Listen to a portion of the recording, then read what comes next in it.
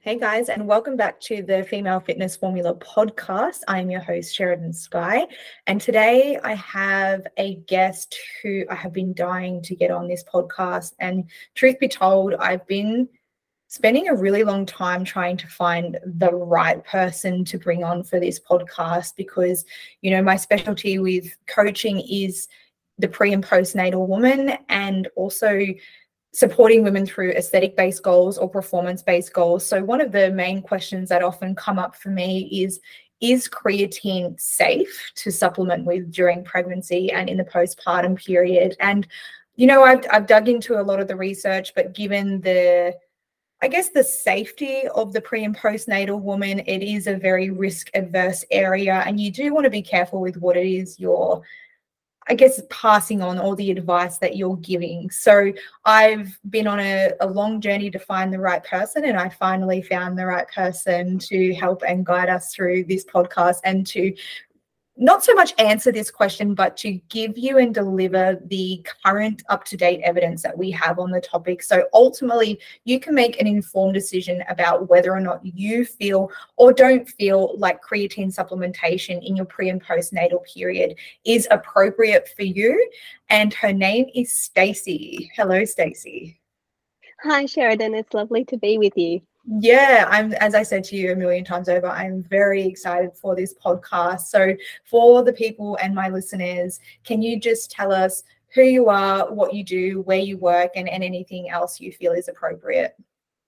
Yeah, absolutely. Hello to everyone listening. My name's Stacey Allery. I'm a biomedical researcher at the Ritchie Centre, which is in the Hudson Institute of Medical Research in Melbourne, Australia. We're primarily focused on maternal health and newborn health. So we study a range of different pregnancy complications. We look at understanding a bit more of the physiology of pregnancy in general, and then how to best care for the newborn, particularly those babies born after common obstetric complications like growth restriction or preeclampsia, babies that come too early. Those kinds of things. So I'm a biomedical researcher by training and have a PhD in obstetrics and gynecology. I've been working on creatine and the idea of creatine supplementation during pregnancy for about 10 years now. We started at the very fundamental level looking at animal models and have progressed more recently into looking at changes in women. So it's probably an opportune time to come and have a chat with you and your listeners, because we too are very, very interested in the safety profile of creatine during pregnancy, and it's something that we are focusing a lot of our current research on. I'm also a mother of one as well, so I've been through this process. I've got a little boy who's just about 21 months old, so it's very close to my heart, these concepts of looking after ourselves both in the pre and the postnatal period. Yeah, amazing. Well, thank you for that introduction. And I guess my follow-up question for you, Stacey, is what sort of led you to have a desire in going down this route? Because it's a very specific sort of topic, isn't it? Very, very specific. So what was the inspiration for you? Yeah, it really is. And fundamentally, where we started isn't exactly where we are now.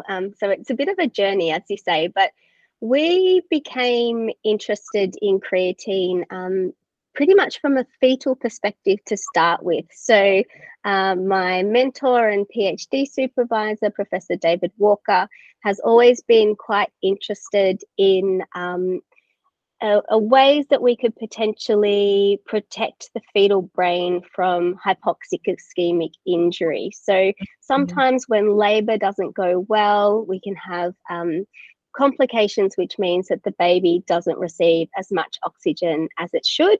And when that's severe, it can lead to some really devastating consequences in terms of the brain health for the baby and the child. And so a lot of those complications associated with oxygen deprivation are really at the heart about energy depletion for the cells, particularly for the brain. And so Professor Walker, I don't know how exactly, but came across the research that was being done in the exercise physiology space about creatine and its role, particularly in skeletal muscle, in helping to buffer changes in ATP or energy levels during periods of exercise exertion and endurance, which is effectively what labor is, right? And so he had that thought of putting the two very obscure topics together to see whether if we could give a maternal creatine supplement during pregnancy, get more creatine on board for the fetus by the time of labor and delivery.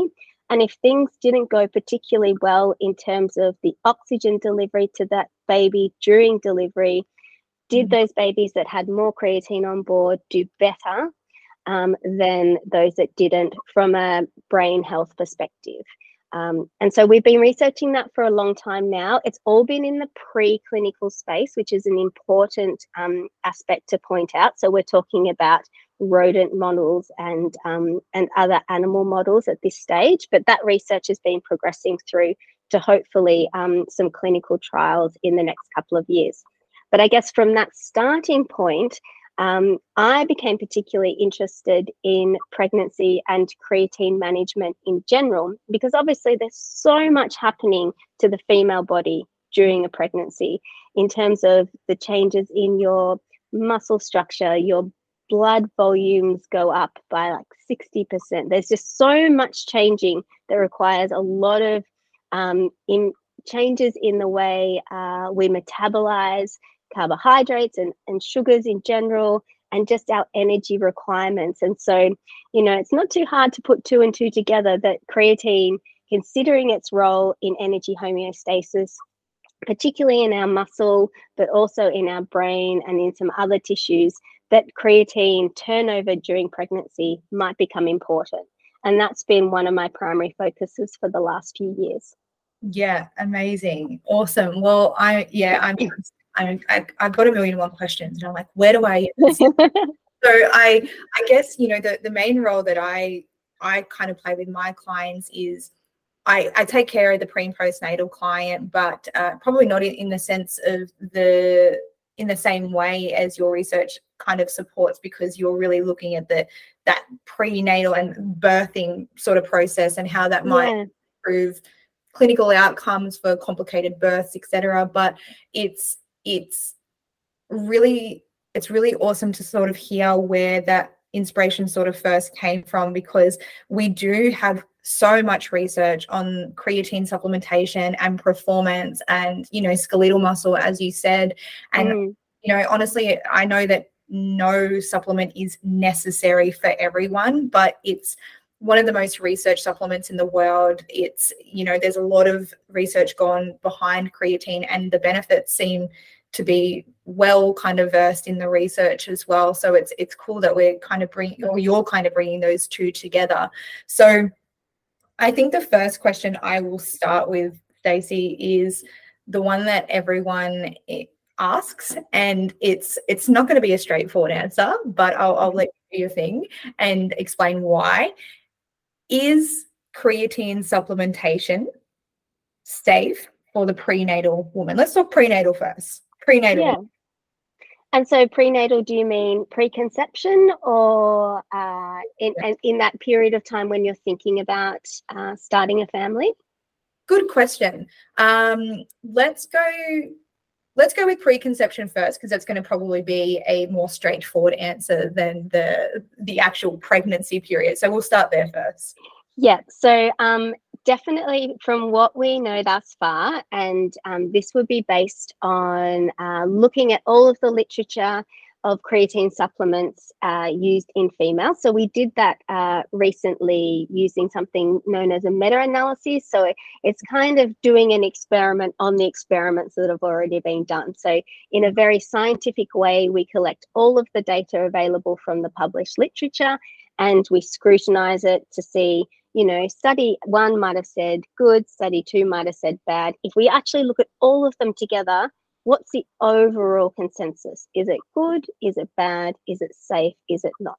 So our team did that with all of the literature from creatine supplements in females about a year ago. And we looked across the lifespan. So we looked at from teenage through to postmenopausal women. And the studies that we gathered to look at all of the evidence, we were looking at around 1,000 women that participated across the studies included in our analyses. And we found that overall there was no change in the health of these women. So there were no risks of adverse outcomes. So, your really serious complications, hospitalization, etc. Absolutely no evidence to suggest that creatine was causing any adverse outcomes in females. We also didn't find any suggestion of side effects being higher in the creatine treated women compared to the placebo women. And that was an important component of our study. To be included in our analyses, it had to be a study that had women being supplemented with creatine and also a matched placebo group. So we could really tease out what was happening with the creatine supplementation. So we found no adverse effects. So effectively the safety box got ticked for us.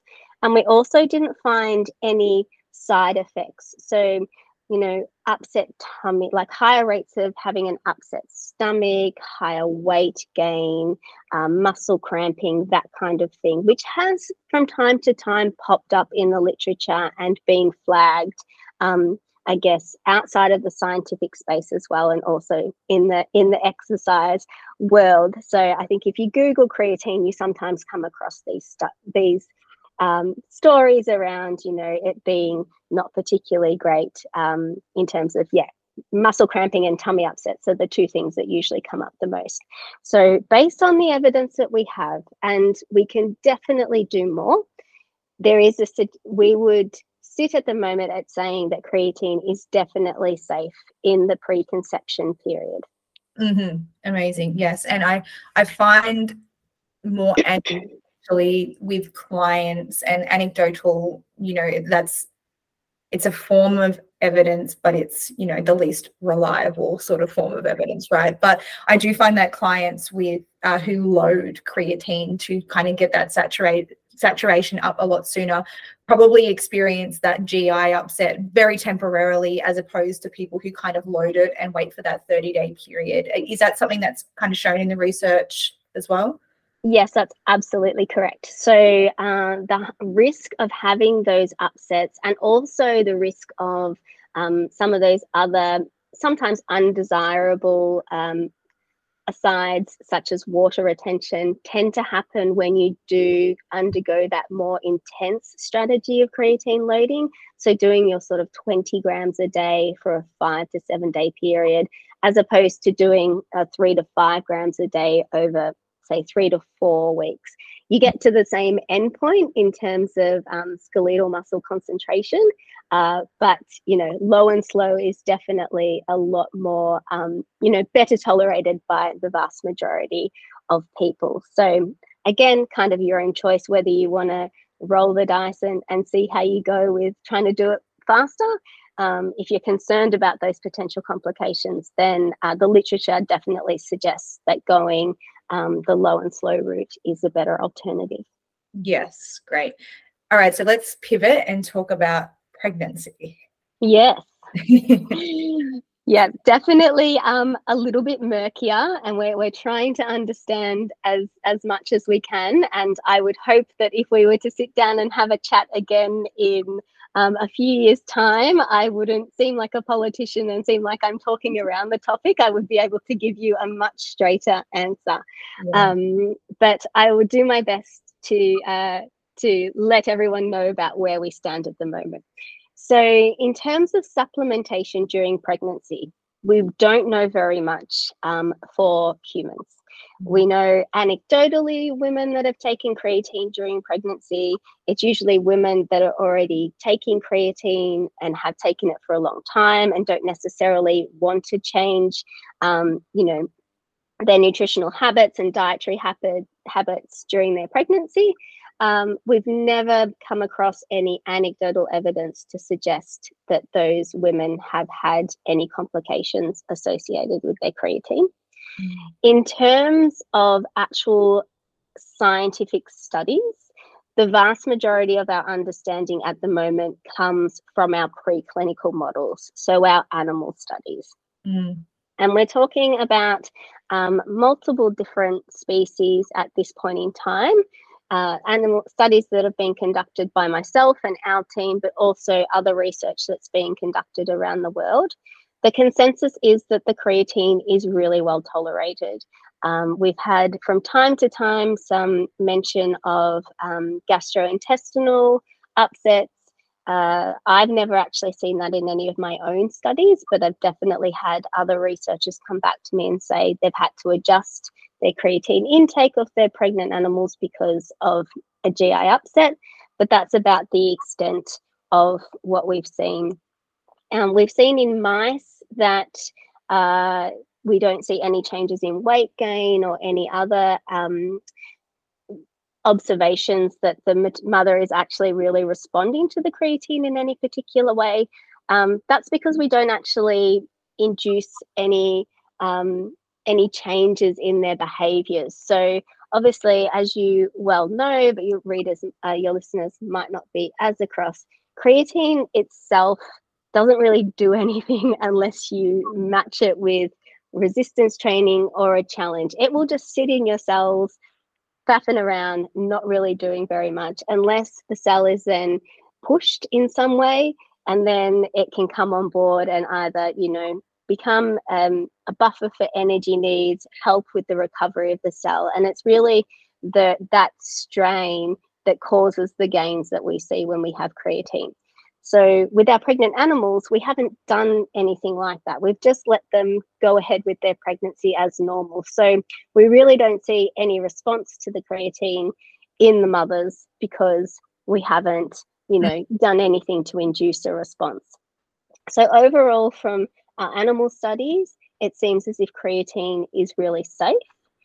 We've started to do in pregnant women something called a pharmacokinetics study because we're really interested in, well, if we're going to at one point recommend creatine supplements for pregnant women, whether that be for a potential benefit of the baby, whether that's a potential benefit for the pregnant woman because she might have a condition that might, change the way her body metabolizes creatine.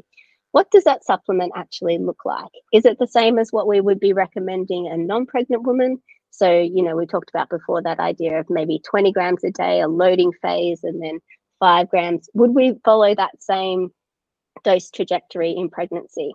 We don't know the answer to that, but we're trying to figure that out. So we have actually started a pharmacokinetics study in pregnant women where we've so far given 8 pregnant women just 5 grams of creatine and tracked the changes in the creatine levels in that pregnant lady's blood across the 10-hour period after they've taken it to see whether the way her body is handling the creatine is different to a non-pregnant person. And so we're talking very small numbers and we're talking 1 dose of creatine that we've done so far. But from those women, we didn't see any tummy upsets. We didn't see anything to suggest that that creatine wasn't being handled as a single dose particularly well for the pregnant woman. So we're continuing those studies. They're going to include multiple doses over multiple days. So we'll have a lot more information about how well it's tolerated, taking it for a longer period of time. And we'll hopefully have that data soon. But so far, there's no evidence to suggest that it's not safe and not well tolerated, but we don't have a lot of evidence to draw those conclusions on. So I know that was long-winded, and I'm sorry because I wanted to put forward everything that we do know because it is an incredibly important question. And as you say, we want women to be resourced with the knowledge that is out there so they can make their own informed decisions. Yeah, absolutely. And your answer is helpful, Stacey. And I want I think that there's, people who are kind of working in the prenatal space, or they're in the medical realm, and I'm myself a registered nurse, so I have that kind of lens.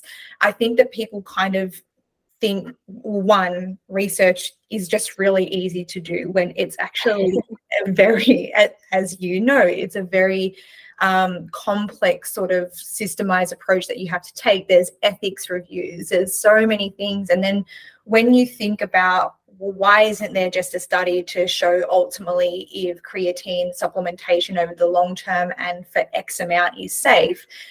I think that people need to realize that, well, in order to do that, you need to have women who are okay with coming into that study. And if you said, look, I really can't guarantee the safety of you or your baby, that's what we're trying to determine.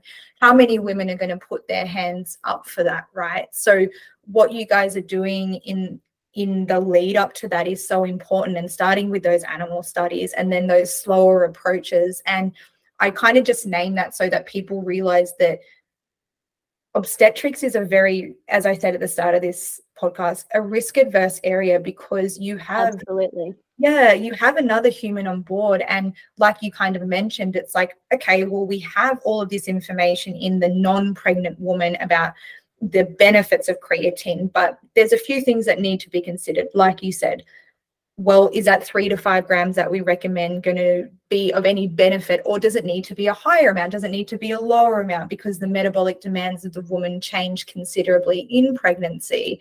But two, because of those metabolic changes in pregnancy, could there be any adverse outcomes that we potentially don't see in the non-pregnant client? Is that what I'm kind of hearing you say? Yeah, that is absolutely correct. I mean, we are sometimes people joke about the level of dotting I's and crossing T's that we're doing with this research program, particularly because creatine is a dietary supplement, and everyone's just like, oh, it's in the diet, everyone has it all the time, surely it's going to be safe, why don't you just press ahead?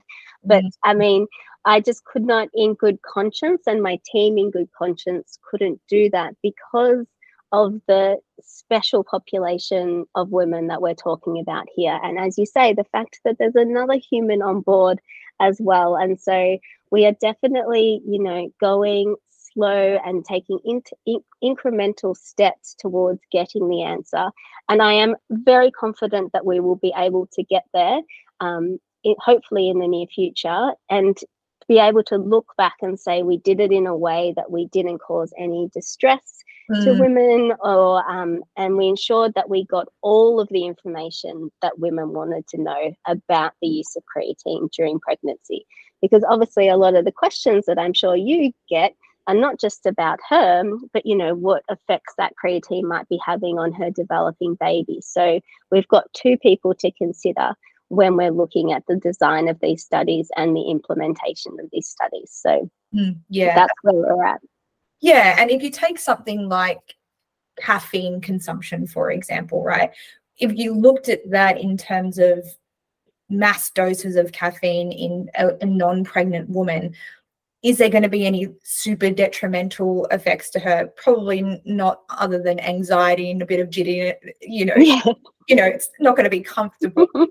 It's not going to be life-threatening, so to speak. I'm sure there's probably a point at which it becomes a problem, but nobody's consuming that much. But then when you look at the association between, and whether, and I don't know if you know much about this research, and I personally haven't looked deep into it, but the correlation between higher intakes of caffeine consumption during pregnancy and miscarriage, there is somewhat of that correlation there. So it's like you can take something like caffeine that wouldn't have any really harm to you, but you apply that to the pregnant woman, and because that placenta is providing the nutrition and everything to that fetus, as you say, there could be potential ramifications. So I appreciate what you guys are doing in taking that slow approach. Yeah, that's absolutely correct. It's really challenging, and sometimes it would be nice to do so, but to automatically flip what we know in a non-pregnant person into a pregnant person, even for really, innocuous kind of nutrients and dietary metabolites such as creatine or caffeine. Alcohol is a really nice example that's really straightforward too.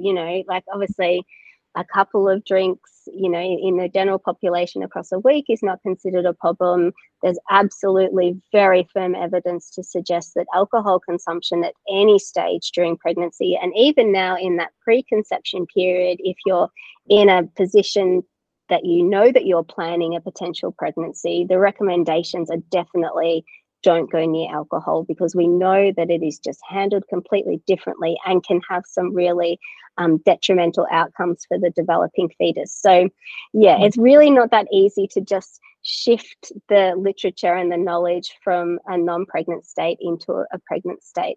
And I guess the other important point to make on that is that, we might have shown benefits in a non-pregnant state, and we might actually lose those benefits in pregnancy if we just assume that the pregnancy is going to, or the pregnant person is going to metabolize the nutrient or the dietary metabolite in the same way. So we can't necessarily assume that the gains that creatine will make for a non-pregnant woman will be the same as the gains for a pregnant woman based on the same dose. There's a lot of studies out there actually that have just made that assumption. They're like, oh, this will be a really beneficial treatment for X. We know that it works in women in the pre-conception period or the pre-pregnancy period. We'll just apply it in pregnancy, and often those clinical trials fall over, and then they'll actually go back and have a look at whether they're getting the same accumulation of the drug or the metabolite or the nutrition in the pregnant woman, and showing that they're actually, only reaching 50% of what they would have expected it to, just because of the way that the pregnant woman metabolizes it. And so that's something that we're very conscious of as well. We want to be able to tell women whether creatine is safe, but we also want to be able to tell them what the dosing strategy should look like for them to actually get the benefits. Because otherwise, it's a waste of everybody's time, right? Yeah, absolutely. Yeah, I appreciate that. And I guess so for tangible sort of effects for people to take away from this, it's ultimately, and correct me if I'm wrong, and I'm just trying to communicate it in a way that people can listen to this and then decide what ultimately feels best for them. So in animal models, we don't really have any evidence to suggest that creatine supplementation during pregnancy would be harmful. However, with that hasn't fully transferred over to human models. It's starting to, and we're getting there. And hopefully in a few years, you and I will come back together and you'll be able to be like, take this much and it's amazing and do all the things, or look, it's just not. And if you're deciding whether or not creatine supplementation is right for you during your pregnancy, what's very helpful for you to know is, yes, we have that research in animal models, not so much in human models. And then if it is safe, which what we have right now seems to be the case, but we don't quite know what that dosage is yet. So if you choose to do at your own informed risk, because there may not be risk, but we just simply don't know the full story in a nutshell. Yes, that is definitely the lay of the land at the moment, is that there's no identified risk, but we certainly haven't got enough research at the moment to say that there is no risk. Yeah, amazing. All right, so now let's change gears to the postnatal woman and breastfeeding specifically, because this is also a question a lot from clients. Some women choose to not breastfeed. Some people really struggle to breastfeed, and in that case, we would probably exclude that from that question, because the real question is, does it pass through the breast milk? And in passing through that breast milk, how much is actually transferred into the baby, and does that have any effects? So from a breastfeeding perspective, what do we currently know from the research? Yeah, so breastfeeding is actually a fascinating topic that we've only really started to dive into probably in the last 18 months. So we're even earlier in our understanding of breastfeeding, but this is the lay of the land at the moment. So there is definitely creatine in breast milk, and the levels of creatine in breast milk appear to pretty much mirror what's happening in the mum's circulating system, so her blood creatine levels. Really interestingly is that we see different populations of women from different countries and different backgrounds actually seem to have variations in their underlying levels of creatine in their breast milk.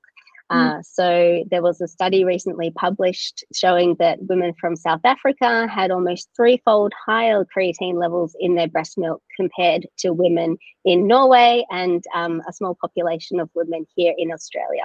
So there definitely seems to be quite a large physiological range of creatine in breast milk just in the general population. And so that becomes an interesting question when we talk about changes due to supplementation, because you might have somebody with lower levels to start with who are supplementing and increasing their breast milk creatine levels, but they're likely to still be falling in this physiological range that we understand to date. And also some recent data that I was just analysing a couple of weeks ago from one of my own studies looking at preterm babies' creatine levels. And a part of that study is that we collected breast milk studies from the baby's mum, breast milk samples, I should say, from the baby's mum across a 3-month period. And we actually found that the concentrations of creatine in the breast milk change postnatally. So they're quite high in the first week or two after giving birth, and then they progressively decline up until that 3-month point to hit a plateau. So again, in terms of the idea of changing breast milk creatine concentrations with supplementation, the actual absolute amounts of creatine you'll end up with in your breast milk might actually be different depending on whether you're talking about supplementing within the first week post having your baby versus if you're going to start supplementing, say, a month to 3 months after you've had your baby. But we do have evidence to suggest that if you do take a creatine supplement, you will actually increase your breast milk creatine concentrations. This is all case study evidence to date. So taking samples from one woman pre-taking creatine supplements and then post-creatine supplements, we have seen about a 4-fold increase in the breast milk creatine concentrations in that scenario of just looking at one particular woman and her decision to actually take creatine supplements in the postnatal period and her wanting some information about what was happening with her breast milk levels. So when we did that for her, we found that we're looking at about a 4-fold increase in creatine concentration in the breast milk. Not concentrations that we would consider outside of the normal realm that we would see in blood samples of women on creatine supplements, but it was definitely there. So that is an important point for your listeners or anyone who's considering taking creatine supplements in the postnatal period. It'll be there. But the water is muddied by the fact that breast milk, as the gloriousness of breast milk is that it changes, from hour to hour almost. And so we're really trying to get an understanding of, what are our peak and low levels of creatine in breast milk just in general. And then so if we're introducing supplementation and the higher levels, are we really getting outside of a physiological range, or are we still within, the ranges that we would potentially consider as safe? And then that begs the question of, okay, well, if what you've seen so far is that there is that increase in creatine concentration within the breast milk, how does that then affect the baby who's consuming the breast milk? Is that correct? Yeah, and so we haven't gone that far into our research. So as I say, that the information on supplementation itself has come from a case study of one woman who was wanting to take creatine supplements she had in the past. She came to us and asked if we would mind measuring some breast milk samples for her, which we did. We sent her home with the information that there was a 4-fold change.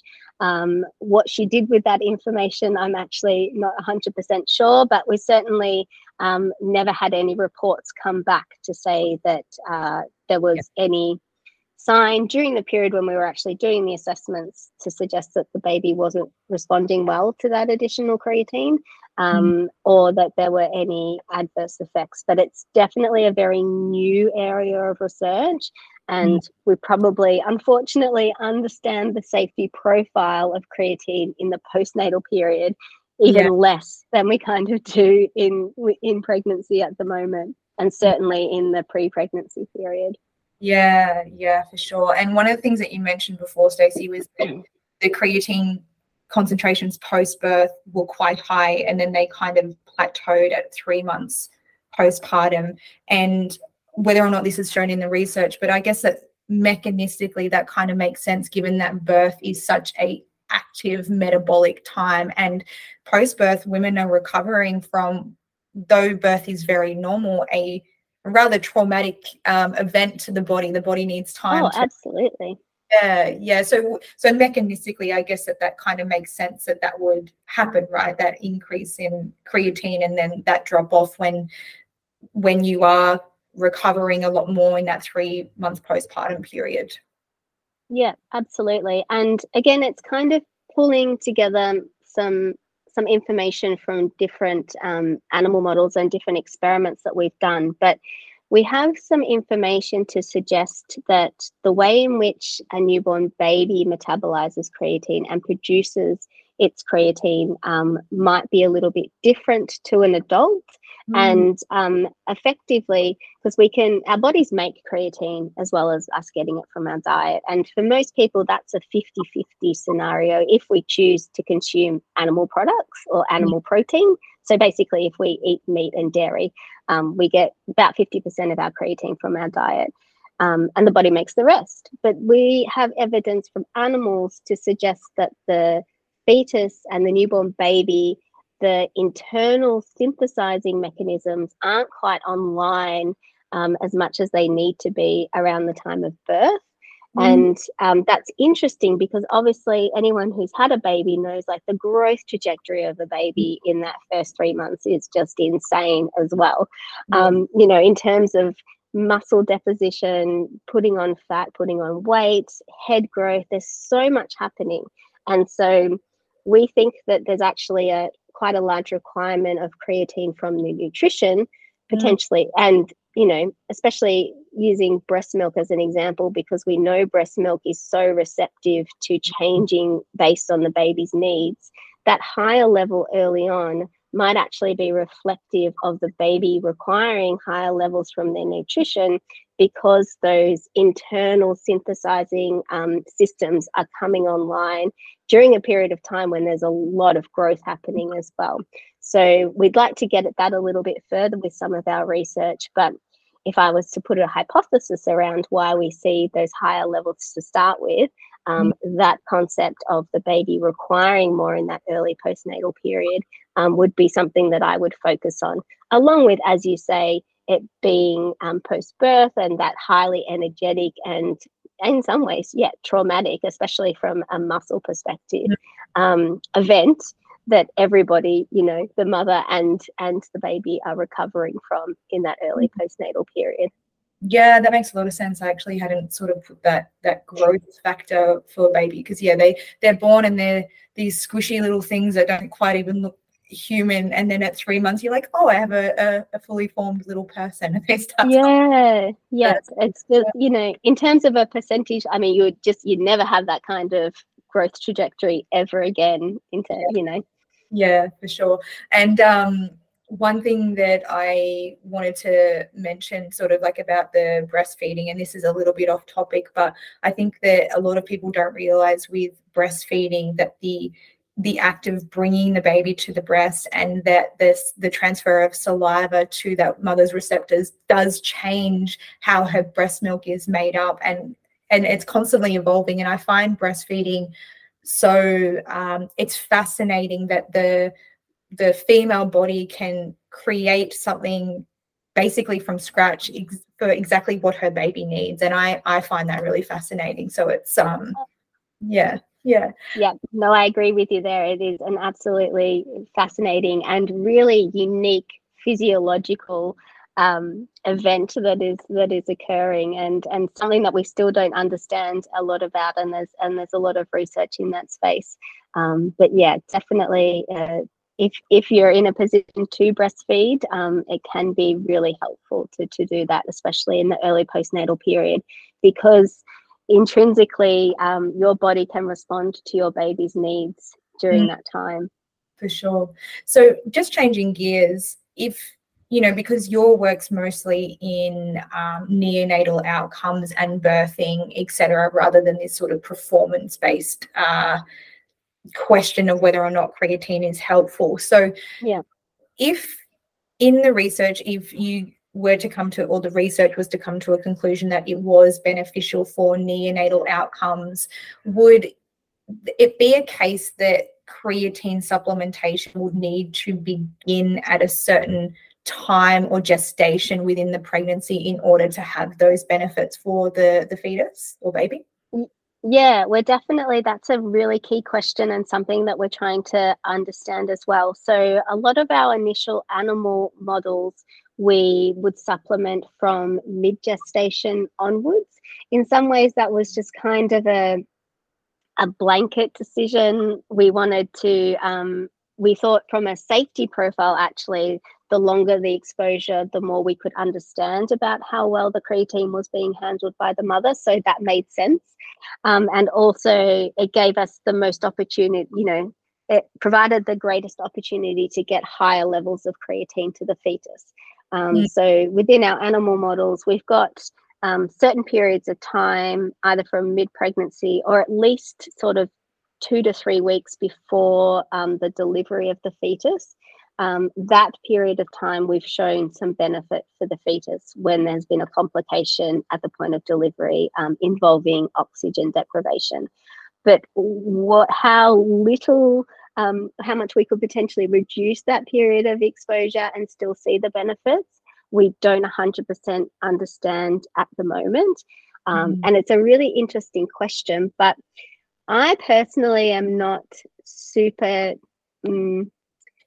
tied to the idea of working out it needs to be 8 days before delivery of the baby, or you really need 10 days of exposure, because as everyone is aware, babies come when babies want to come. We often have babies come much earlier than we expect them to arrive. And so if we can show a nice safety profile for a longer period of gestation, then in some ways it would be nice to be able to say, taking creatine from the middle of pregnancy is a good idea, because then you'd actually capture that potential of babies coming early, or, not knowing exactly when you were going to deliver, and not needing to be, stressed or worried that, you weren't quite getting the dosing and the elevated tissue levels you were hoping for, because you weren't actually supplementing for as long as the literature suggests that you should have been.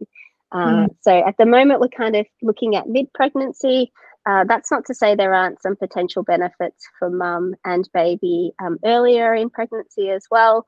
In terms of how your body changes across pregnancy, there's a lot of changes in your body composition and the way in which you generate energy and use energy from the get-go. And so with, in terms of creatine being beneficial during the pregnancy for the mother, with that in mind, you'd actually think that the earlier you could start, knowing that it was safe, of course, would actually be the best approach.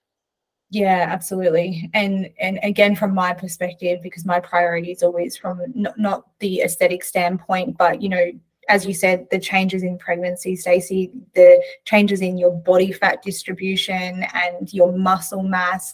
And we know that, when we do lose muscle mass, that can create, I guess, problems from a metabolic standpoint, but also an injury standpoint in that postnatal recovery period as well. So when I'm working with women, one of my highest priorities is how do we how do we keep you maintaining as much muscle mass as possible given the changes your body's about to go through? So I can only imagine that if creatine is in fact safe during pregnancy, that's only going to create that greater benefit. And then understanding, well, if the dosages need to change to allow those skeletal muscle benefits to occur, what does that actually look like? So it's a very exciting time in research, and very thankful that we've got us Aussies leading that sort of the forefront of that research. Oh, yeah, that's absolutely what's happening. So it's super exciting. And I mean, just to touch on that again, I think we're learning more and more about changes to creatine metabolism and the potential benefits in terms of exercise performance, muscle strength, and muscle mass related to our sex hormone profile. And so obviously, really, basically our understanding of that is coming from changes across the menstrual cycle. So there's key links with, and it's not just creatine, it's carbohydrate metabolism, it's glycogen storage. We see that all of these key things are really tied to particularly estrogen levels, but also progesterone levels. And, you know, there's evidence to suggest that during particular phases of the menstrual cycle, so particularly the luteal phase, so just after ovulation all the way through to when we start to menstruate, that might be a key period of time where creatine supplements are beneficial. And if you actually look at the hormone profile of that period of time, it's not too dissimilar to some of the changes that are happening early in pregnancy. And so, you know, trying to marry what we understand across the menstrual cycle and with sex hormones from non-pregnant women with pregnancy, there's definitely room there to suggest that the creatine supplements might be beneficial in that early pregnancy period, particularly for women who are concerned about, you know, retaining their level of exercise performance in that early stages of pregnancy. So yeah, hopefully watch this space a little bit there, because I think there's a lot more to come out there, and there's some great research coming out of the United States, particularly around sex hormones and creatine metabolism and exercise performance. So I'll keep you across some of that if it's of interest to your listeners and your clients. Yeah, for sure, definitely. And you know, there is, in the space of health and fitness, there is a lot of talk about how one, performance changes throughout the menstrual cycle, but then two, nutritional considerations, as you said, throughout the menstrual cycle. For context, for listeners, you know, Stacey mentioned the luteal phase and it potentially being beneficial during the luteal phase. Did you say? Yes. Yeah. So the reason that I imagine for that is because of the rise in progesterone and the changes in estrogen. So the reason that that's probably, I guess, correlated to pregnancy is because during pregnancy you see that big increase in progesterone, right? Whereas in our follicular phase we have that higher estrogen, and then at ovulation we see estrogen and testosterone, but then progesterone seems to run the show. So that makes a lot of sense, just mechanistically, about how that can kind of convert over to pregnancy. So yes, very exciting, and I would love to be kept up to date with any information that you guys come up with. But to wrap it up, Stacey, you know, given that you guys are in Australia and you are clearly doing more and more research around this topic, is there any way that women who potentially have an interest in this area, who are either in their preconception phase or pregnancy or in their postnatal phase, can get involved to support and help you guys throughout this? Yeah, absolutely. I mean, we're a little bit constrained at the moment to conducting our studies out of our medical centre here. So I'm based, the Hudson Institute of Medical Research is actually based alongside the Monash Medical Centre. So we're one of the largest tertiary level medical facilities in southeast Melbourne. So we're somewhat geographically constrained to having women involved in our studies that are coming through the centre here, just because obviously with safety as a focus, we want to not just necessarily have women come in, take part in our study and then leave again. If we can have women that are having their integrated care here be involved in our study, it means that we get a lot more wraparound support and information for them as they take part in our studies.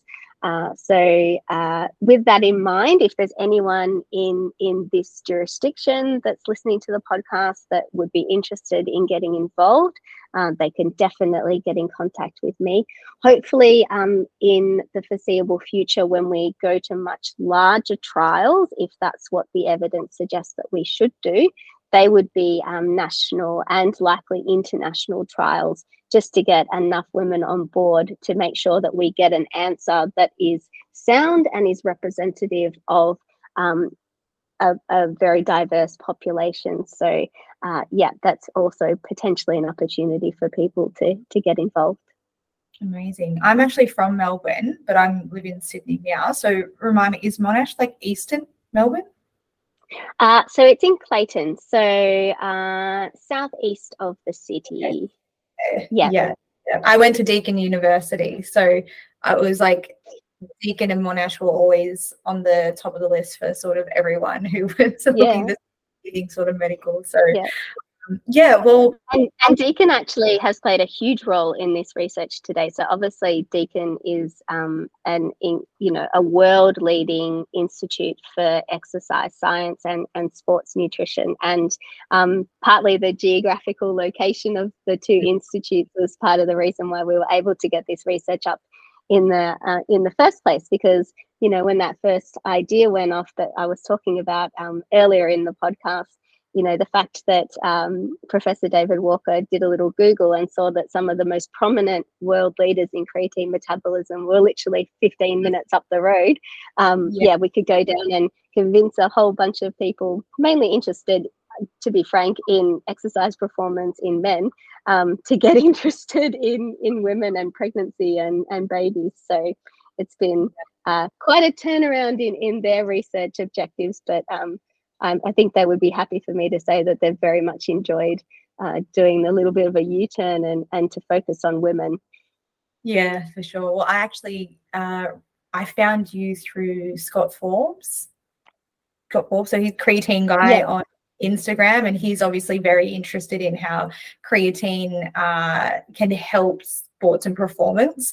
And I had kind of reached out to him in my quest to find the right person to have this conversation with, and he said, oh, check out this, it was the presentation, I believe that you did it at a conference, and it's on YouTube, and that's where I you. So thank you to Scott Forbes as well for in your direction. But I've really, really appreciated this chat, Stacey. I'm very excited for what you guys are doing. So, leave all and any information that you feel is applicable, where people can find you, or your research, or anything that might be helpful to direct people toward the beautiful work that you guys are doing. Fantastic. Thank you so much for the opportunity. I really appreciate the chance to let people know about the actual research and the science, and as you say, make sure that people are making informed decisions with the right information. So it's been my absolute pleasure.